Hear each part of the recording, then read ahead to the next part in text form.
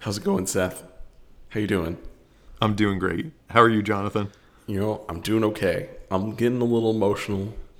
A lot of transition right now.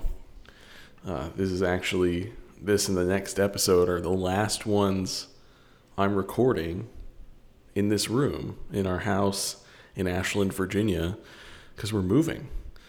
I'm trying to be really intentional because I'm noticing a lot of grief in myself during this time. And I'm really grateful for this room for many reasons, but mostly because it's where, for all but like 4 of our episodes of this show, we've been in conversation about something really sacred and important to us. And I'm really grateful for this room for providing the space for that.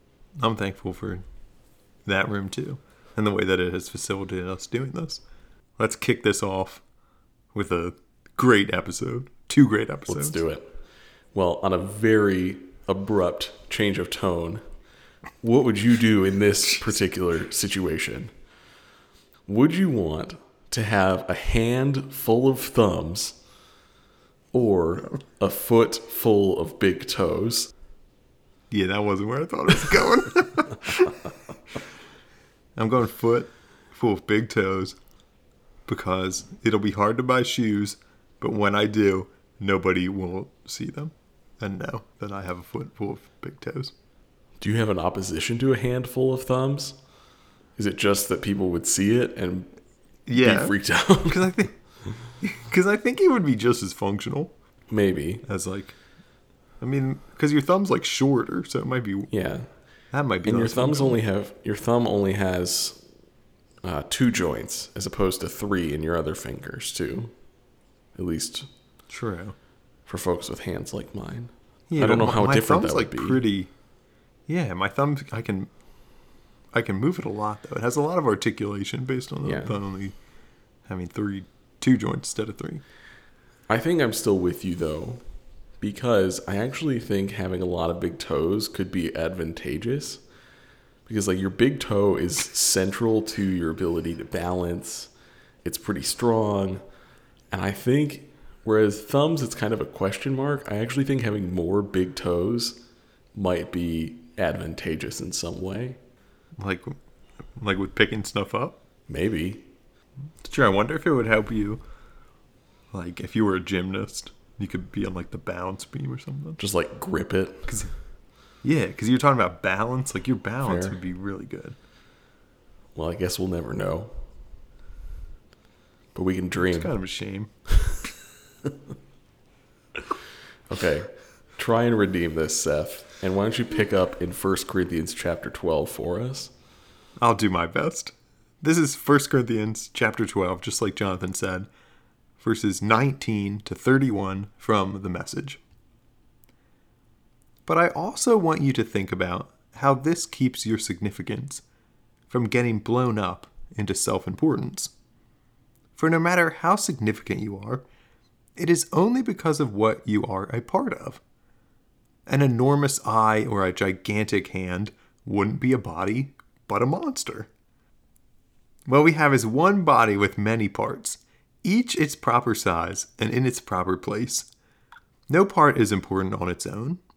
Can you imagine eye telling hand, "Get lost, I don't need you"? Or hand telling foot, "You're fired, your job has been phased out"? As a matter of fact, in practice, it works the other way. The lower part, the more basic and therefore necessary. You can live without an eye, for instance, but not without a stomach. When it's a part of your own body you're concerned with, it makes no difference whether the part is visible or clothed, higher or lower. You give it dignity and honor just as it is, without comparisons. If anything, you have more concern for the lower parts than the higher. If you had to choose, wouldn't you prefer good digestion to full-bodied hair? The way God designed our bodies is a model for understanding our lives together as a church. Every part dependent on every other part. The parts we mention and the parts we don't. The parts we see and the parts we don't.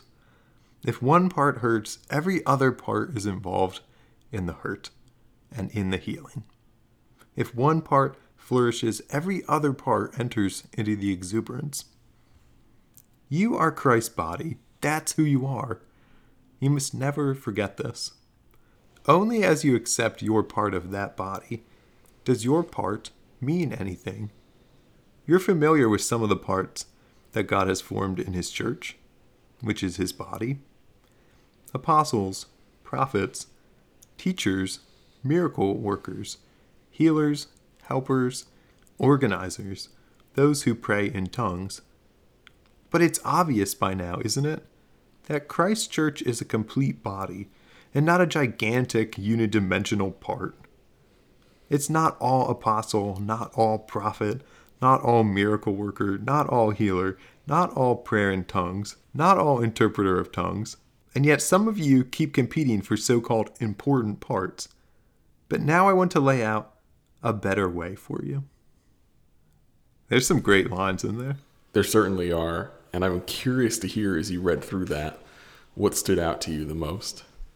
If you had to choose, wouldn't you prefer good digestion to full-bodied hair? That's amazing. As someone who I know is also concerned about the state of their hairline, I imagine that you, like me, were not actually sure of the answer to that rhetorical question.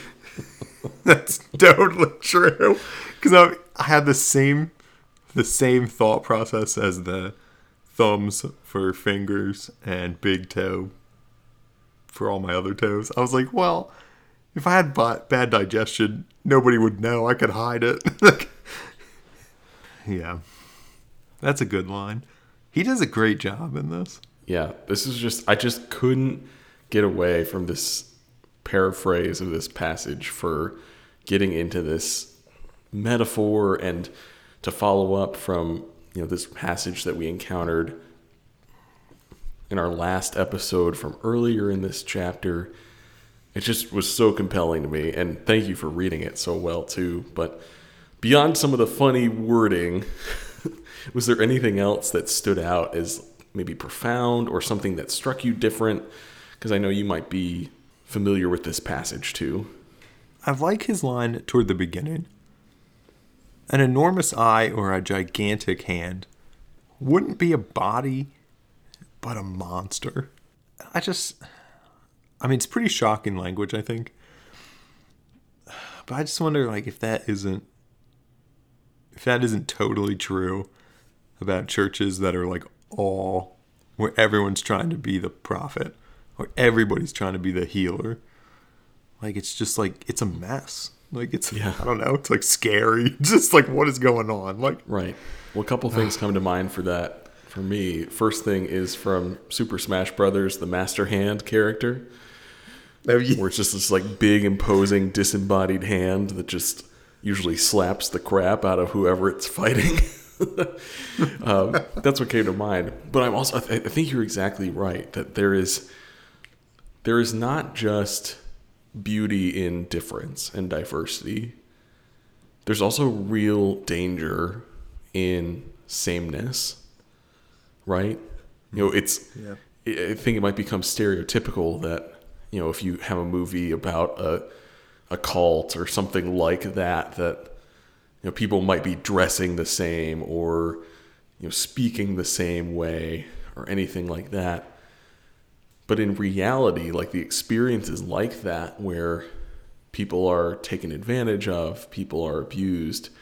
Sameness and uniformity are not just encouraged, it's necessary to belong to that community.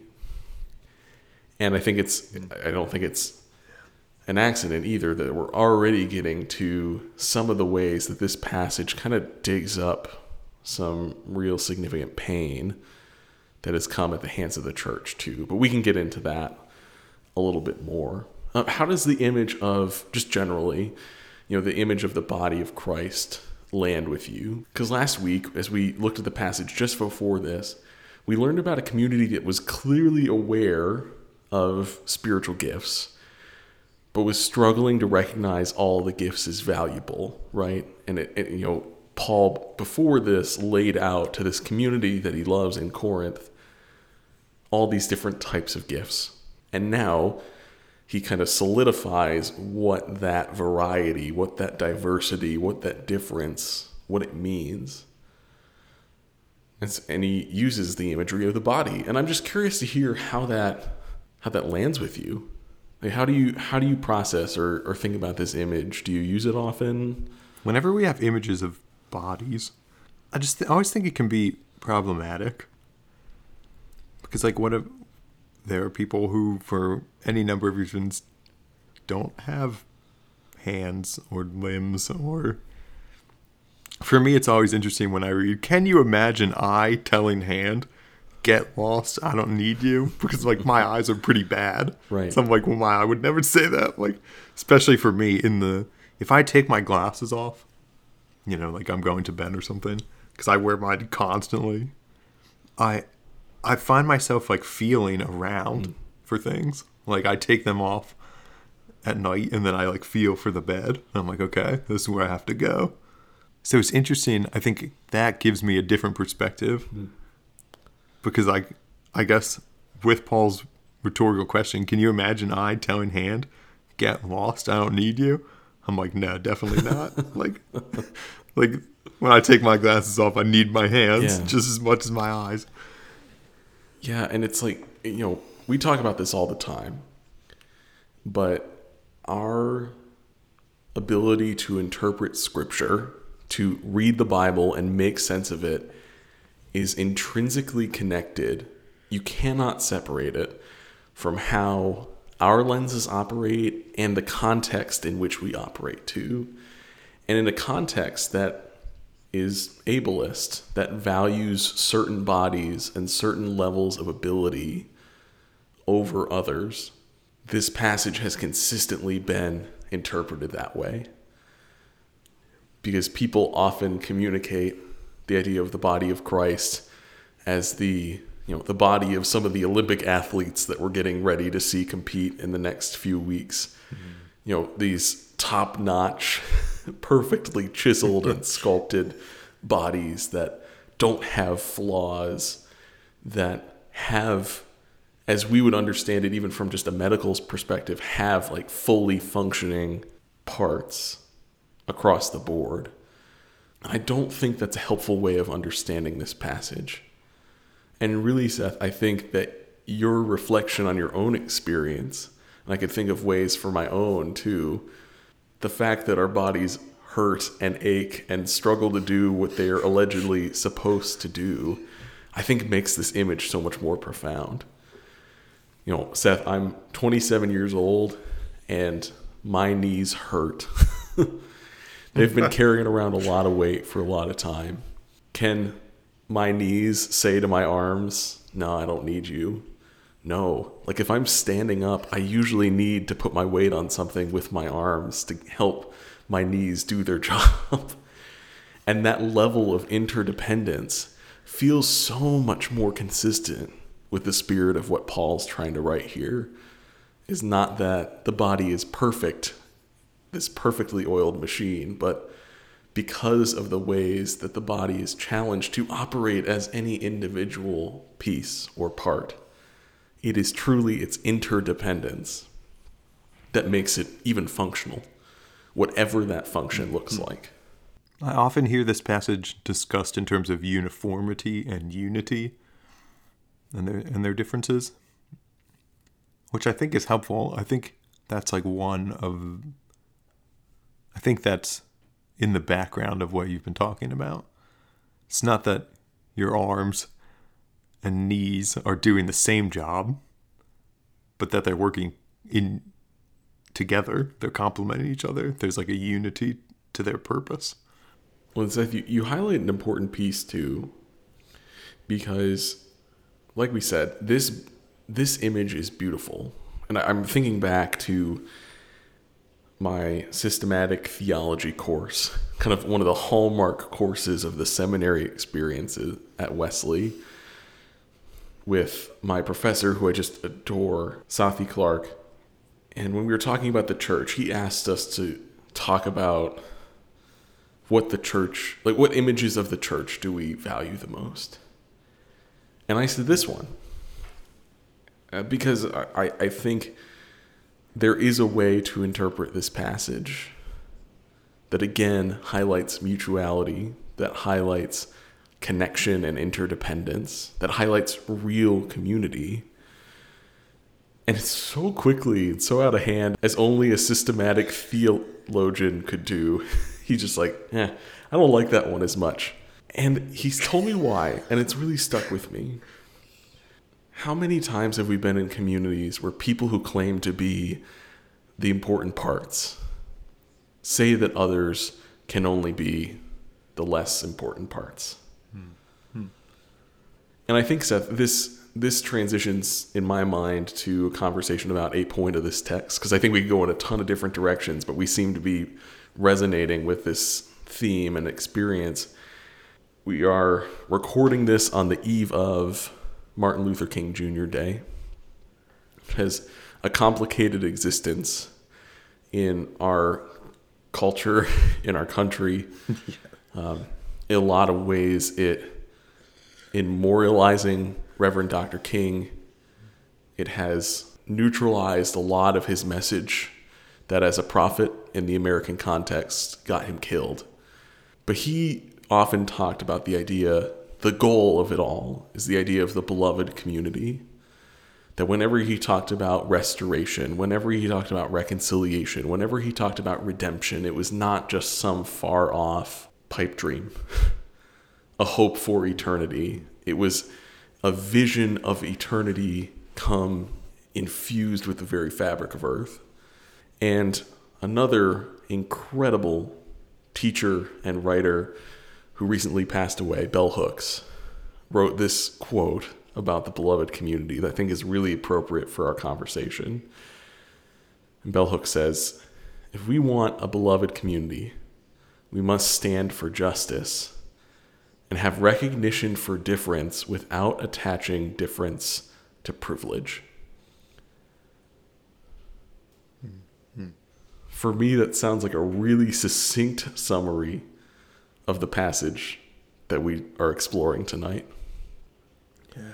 Having recognition for difference without attaching difference to privilege. So I think we're highlighting a tension here, right? The tension of this image of the body of Christ that's biblical, that has some good foundation, but it's coming in conflict with our lived experience. And so I'm curious to think about what you think this metaphor, this image of how the church ought to be, how the beloved community ought to be, how do we still put this into practice while resisting the broken ways our world and our church seems to still favor some body parts while oppressing others? Well, I don't want to take our passage too literally, but I think for people who have a seemingly very privileged position, like you and I, it's easy to imagine ourselves as the eye or as the head, because that's what society has told us probably since we were born. It's easy to say the same thing that the eye tells the hand. Get lost. I don't need you. That somehow our privilege can be so insulating that we think we don't need other people anymore, that we got where we are just from our own ability, intellect, strength.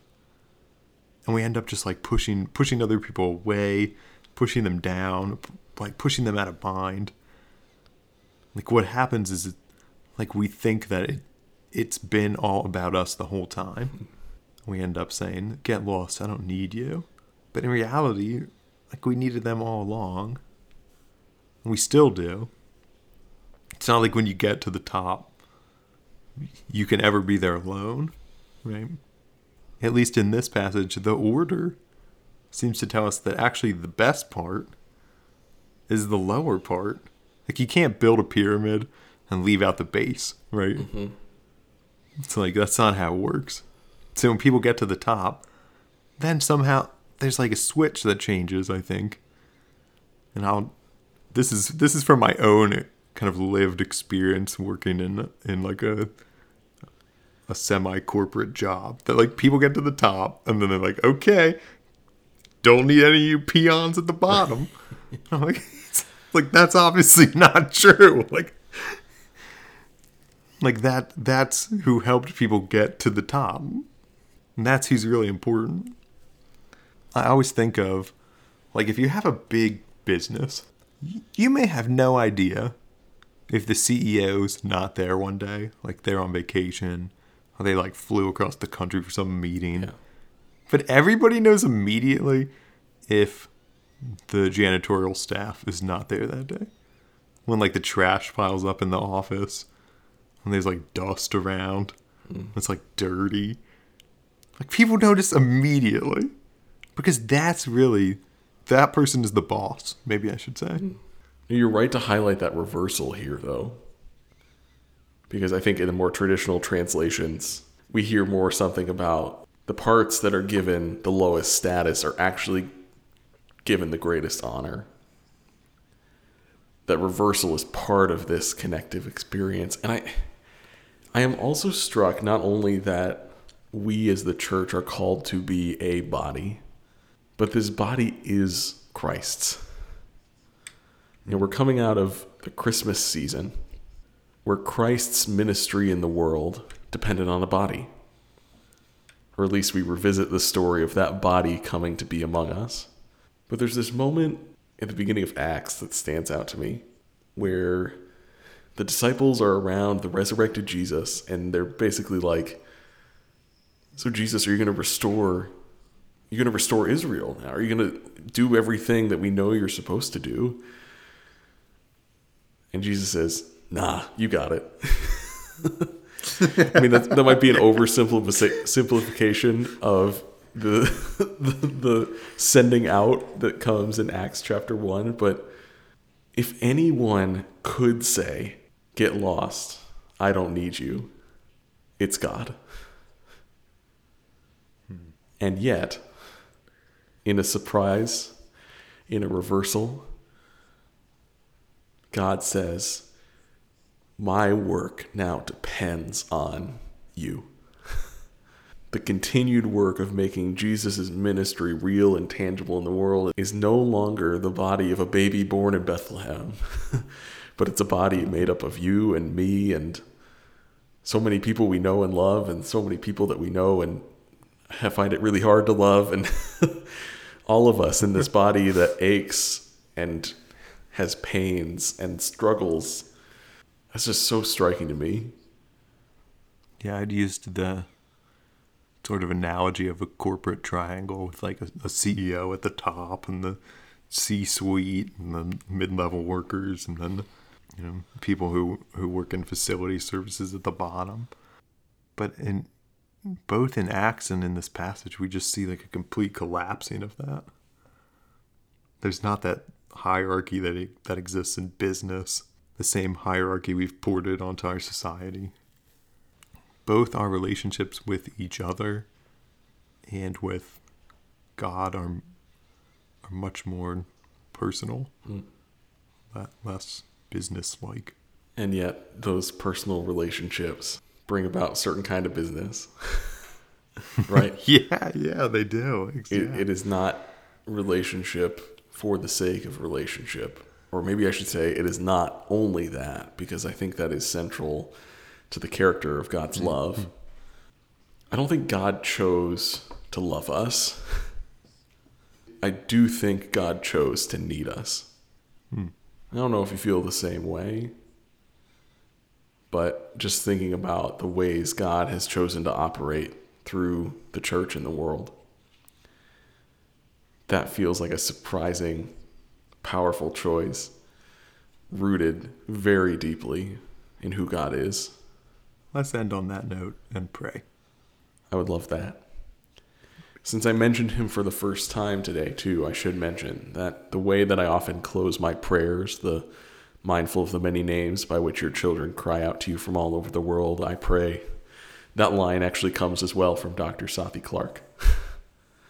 So even though we may be in some disagreement about how we view the body of Christ as an image representing the church, his ministry and service has clearly had an impact on me, and I'm very grateful for that. With all that, can I pray for us? I would absolutely love that. God of bodies, you see our bodies and call them good. And you also see the parts we play in our communities, another type of body, and show us how we can work together for your purposes in the world. Help us to work with you and each other with deep, overwhelming love. Mindful of the many names by which your children cry out to you from all over the world, I pray in the name of the one whose body was pierced for us, Jesus Christ. Amen. Amen. Thanks for tuning in, everyone. Next week, we're back in the Gospel of Luke. But until then, thanks for walking us through that story, Jonathan. Thanks for helping me tell it.